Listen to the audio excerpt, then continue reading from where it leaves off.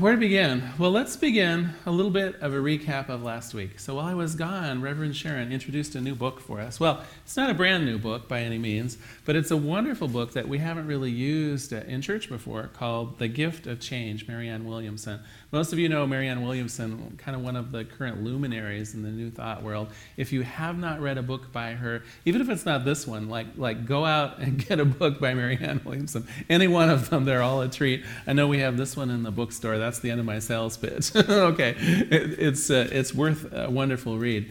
And what I got from Sharon's introduction, I want to summarize actually in two ways. What she said was, there are basically two general paths towards change happening in our lives, kind of two ways that changes occur. And I'm going to illustrate one of them with our joke. All right.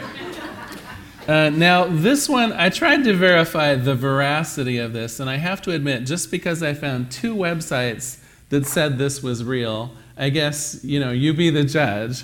But in theory, this is the transcript of an actual radio conversation of a U.S. naval ship with Canadian authorities off the coast of Newfoundland in October of 1995.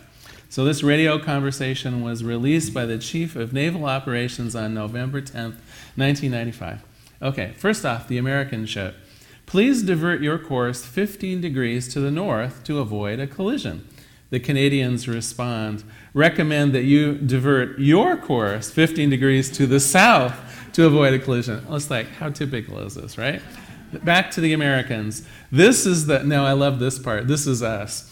This is the captain of a U.S. Navy ship, and I say again, divert your course. The Canadians reply, no. I say again, you divert your course. Then the Americans, and this is written all in uppercase, so you can imagine how it probably sounded. This is the aircraft carrier USS Lincoln, the second largest ship in the United States Atlantic Fleet. I know, it's all about size, isn't it? We have 3 destroyers, 3 cruisers, and numerous support vessels accompanying us. I demand that you change your course 15 degrees north. That's 15 degrees north, or countermeasures, I love this, or countermeasures will be undertaken to ensure the safety of this ship. And the Canadians' final reply was, well, okay, but we're a lighthouse.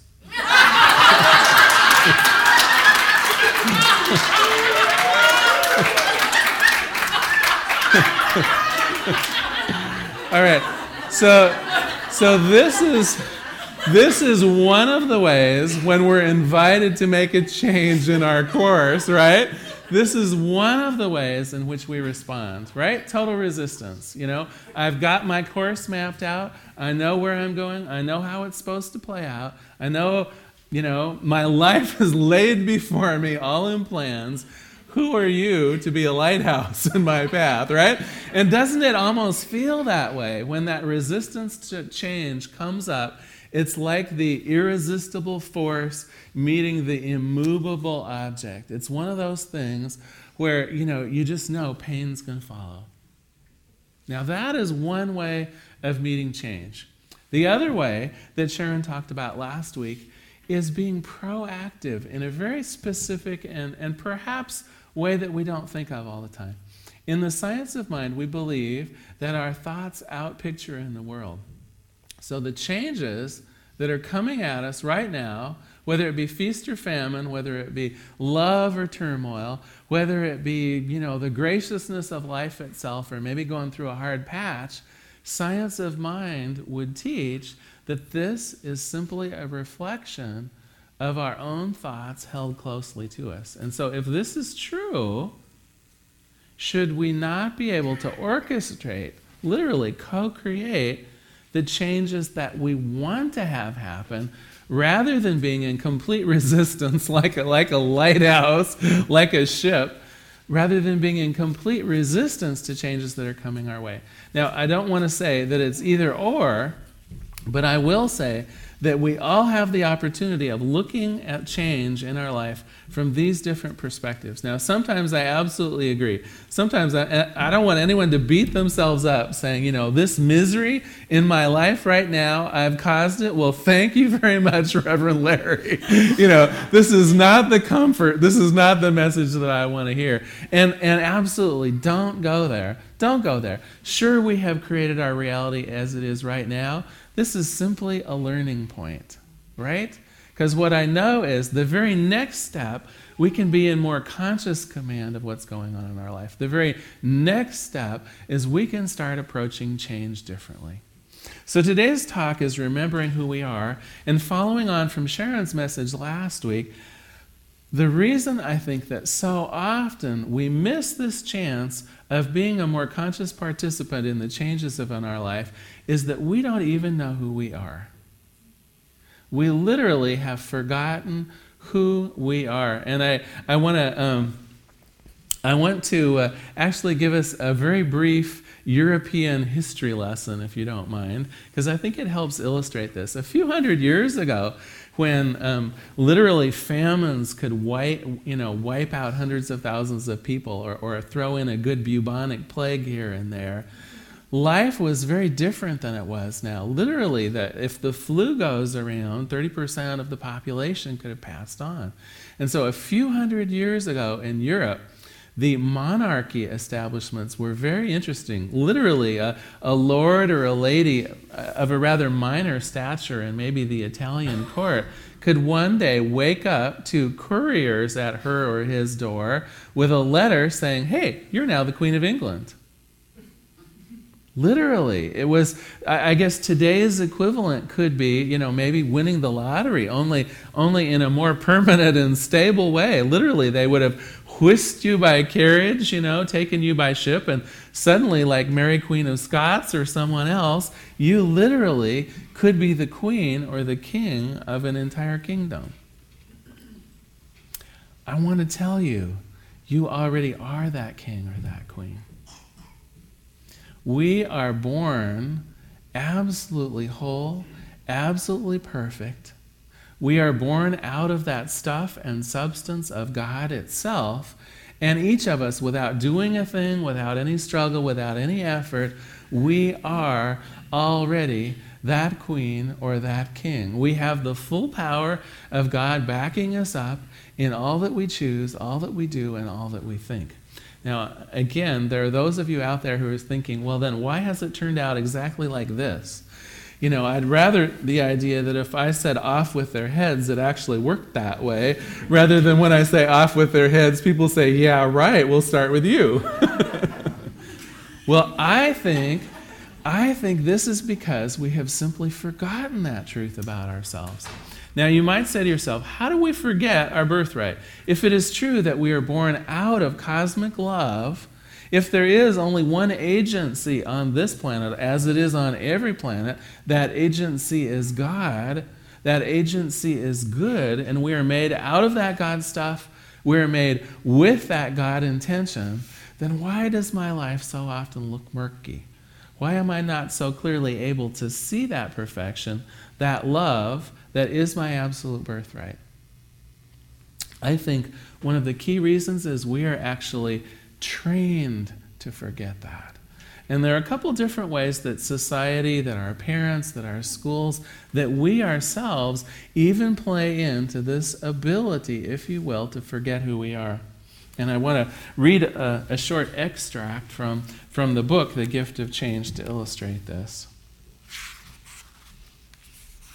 We are taught that grades, credentials, past influences, mistakes, marriages, divorces, degrees, resumes, monies, parents, children, or houses, whatever label or identity someone wants to stick onto us, we believe that this is our essence. And as a consequence, we forget who we really are. Now think about this one for a minute, because these are very familiar labels. And I'm a little concerned that I'm going to push a few buttons here in a minute. And it's Valentine's Day, and I want to have it be all about love and comfort and joy. And I guess for a minute at least, to heck with that, because I want... Because I think it's important that we recognize that some of these labels that we go by, whether it be mother, whether it be sister, whether it be husband, with these labels, not only come all of the good baggage with those labels, but also along with it comes all the negative baggage. You know, every bad mother that ever existed, every bad husband that ever existed, every poor student that ever existed. When we classify ourselves with these little convenient labels that we use over and over again, very innocently, we're buying into the idea of I am represented by a group as a whole. And so with those good aspects are all of society's judgments about what is a good mother, about what is a good student, about what is the perfect wife. And I got to tell you, these things change with time, they change with location, and they change nearly with the tide. I mean, if you think about what it was to be a good wife about 25 or 30 years ago, as opposed it is today, I mean, thank heavens there is some progress in the world, right? We're not all in our 50s gowns and nylons, you know, trying to vacuum the floors, waiting for the good husband to come home at night. But I want to tell you, that's a kind of a crisp example that most of us can relate to. But the same thing has happened to the labels of mother, of father, of sister, of teacher, of educator, of musician. And all of these things are fraught with the danger of us over-identifying with some kind of a standard that we can never literally hope to meet. This is how we have forgotten who we really are. If our true essence is love, does it really matter whether the house is clean when our partner comes home at night? If our true essence is beauty, does it really matter literally what we look like in the mirror? If our true essence is joy or hope or peace or wholeness or abundance, does it actually matter from any one moment to the next what the balance of our checkbook is, what kind of car we drive, right? Whether we have the latest in fashions, you know, whether we're doing the right, you know, the quote, socially right things to do. I suggest that it doesn't. I suggest that our ability to transcend some of these labels that either unwittingly, you know, labels often are just kind of given to us. Oh, you're a doctor, you know. Here are all the list of things that goes with being a doctor. You know, poor bad side manner, you know, giant ego. No, I'm laughing, and I know some of my best friends are doctors. I'm looking at one of them out here in the audience today. Are these things? And the trouble with all these labels, right, is they come with a heavy price of what society tends to view going with these things are. And so they can be useful. I made up actually a little list here, because the other thing we tend to do too is we tend to almost wear them as like a little badge or a little monogram on our sleeves sometimes. And some of them aren't that useful at all, I don't think. Like I'm a dyslexic, or I'm a slow learner, or I'm easily hurt. I'm overly sensitive. I'm bad at relationships. How many times a day do you hear people say things like this? And anytime we say I am with some words trailing after it, it's just as though you put a monogram right on your jacket for all to see. And more importantly, for you personally to hold dear to you. Every I am statement is almost like a prayer. It's almost like you saying, yes, this is me, and I'm proud of it.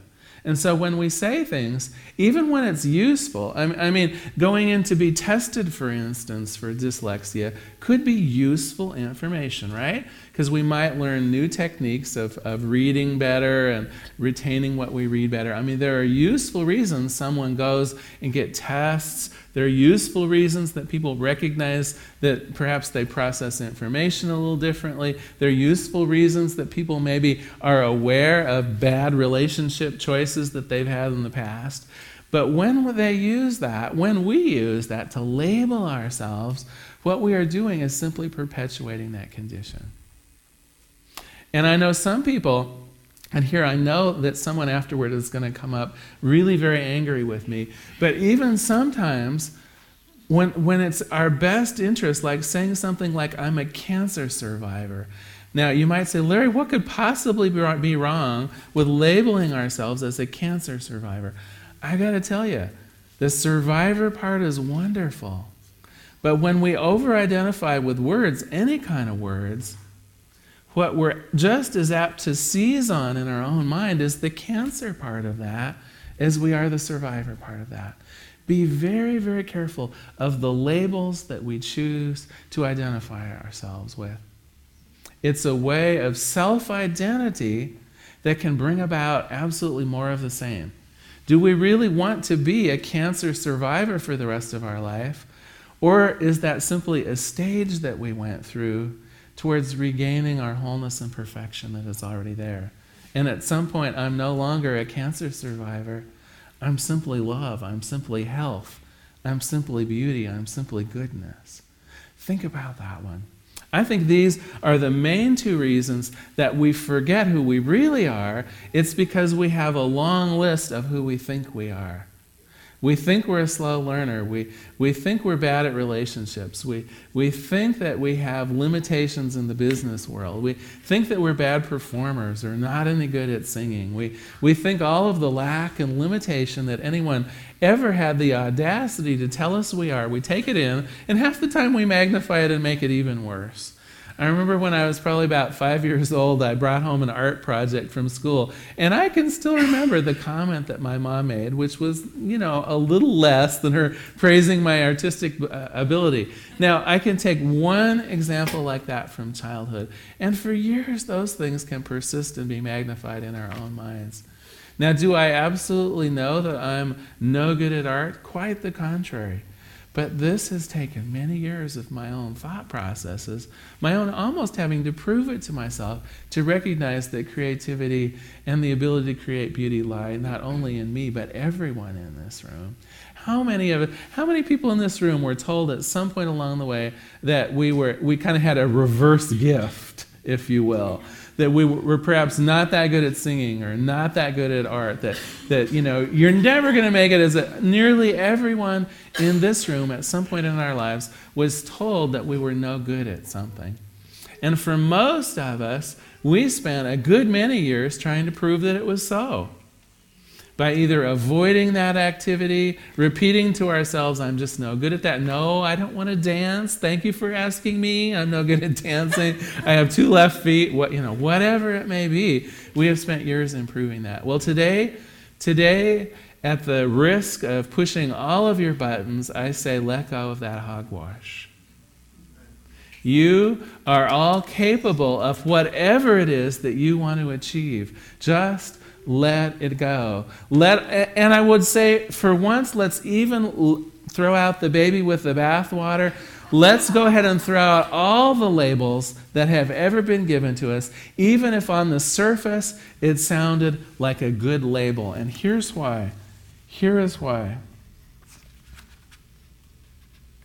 When we mentally identify with the realm of the body, we see scarcity and death.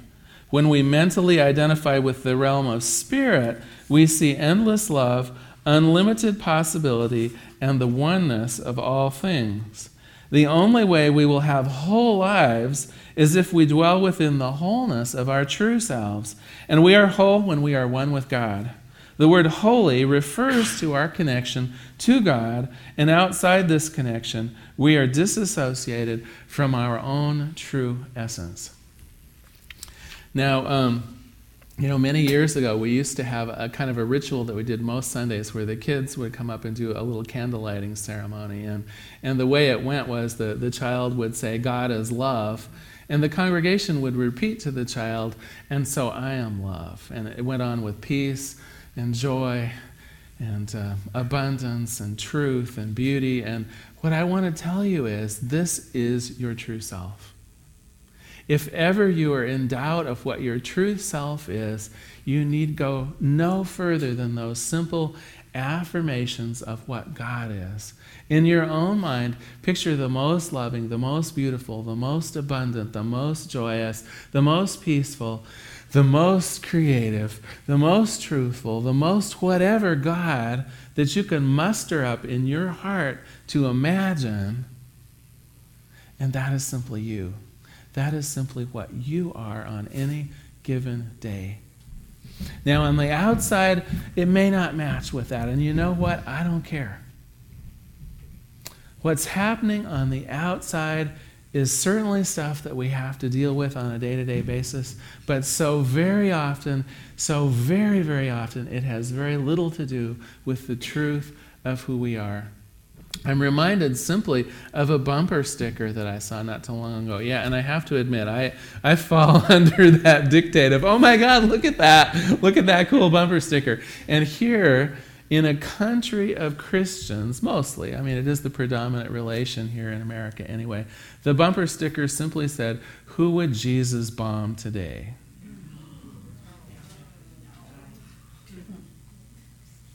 I want you to think about this, not just as a bumper sticker, but what this means in terms of our own authentic selves. And have a bit of homework. I know it's Valentine's Day, and in fact, I want to extend Valentine's Day beyond the confines of this one day in terms of your homework for this week. All right, so what does Valentine's Day mean? To me, anyway, it means A, loving up as best I can the people who are important to me, family, friends, doing my best to be that aspect of love in their life.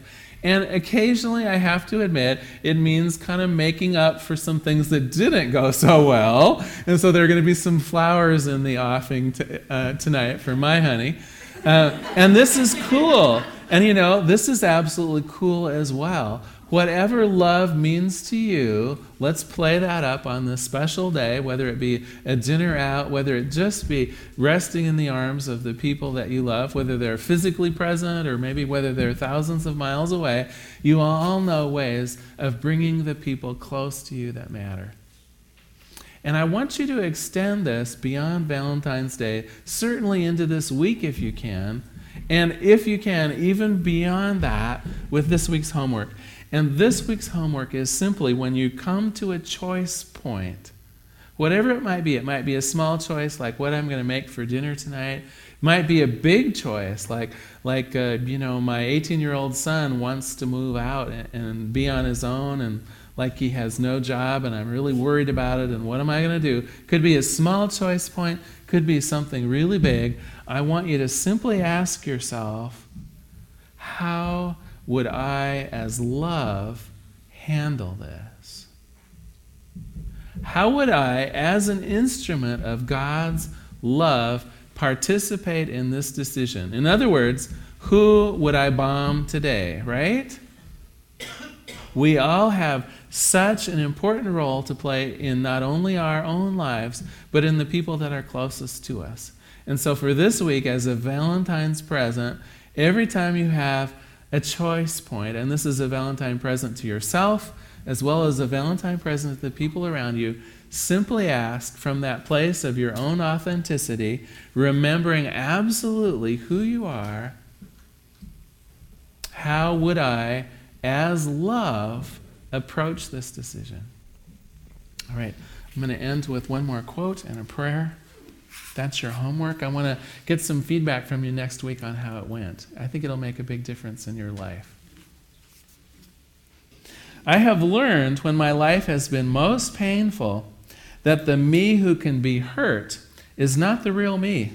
The woman in me, the professional in me, the writer in me, the teacher in me, what do they all mean? Are they not but bricks in a spiritual prison? I'm going to read that one again. The woman in me, the professional in me, the writer in me, the teacher in me, what do they all mean? Are they but not bricks in a spiritual prison seeking to circumscribe my life when in fact my life cannot be circumscribed? What difference does it make if someone betrays me when my real self, my spirit, cannot be betrayed? Is it not an insult, an opportunity for me to look at the part of myself that can be insulted and say, that's not even really me? Is not the true self beyond sickness? Then who gets sick? Is not the true self unlimited? Then who is it that can be imprisoned? Is not the true self eternal? Then who is it that dies? If you are as God created you, then no mistakes you've ever made or anyone's judgments or negative opinions about you can in any way determine who you are or change your inestimable value. Let us pray. There is one power and one presence in this universe, and it is this thing called love. And I know that love is moving in, around, and through each person in this room. Through me, it is this room itself. It is God itself as love. And because God is everywhere present, I know that love is everywhere present, this day and every day. And so from this place of love, I claim for each person in this room that this day and this week and beyond remains the true Valentine. That this week and this day and beyond represent a time when perhaps more than ever before it's easy for us to let go of self-identifications that are limiting, that box us in, that keep us from being even more authentically and powerfully who we are. I know that each person here has that greater awareness of when it is time to let go of some identification with the physical world that no longer serves and instead moves back into the reality of spirit. Pure love, joy, inner peace, wisdom, complete abundance. These are the aspects of our lives that are eternal.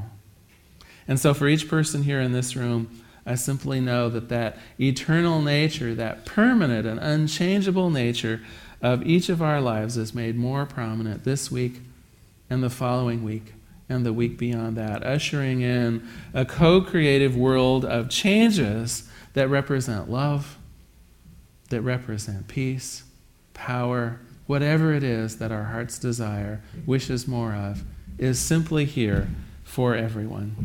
And I'm grateful for this. I'm so grateful to be back from vacation, grateful to be here on Valentine's Day, grateful to know that the love of God is present in the affairs of each person in this room, and that each person's special family and friends are here to celebrate in love, whether it be in actual form, whether it be through the power of that one mind that brings to us our loved ones every day and every way. I simply let it be, and together we all say, and so it is. Thank you very much, and happy Valentine's Day.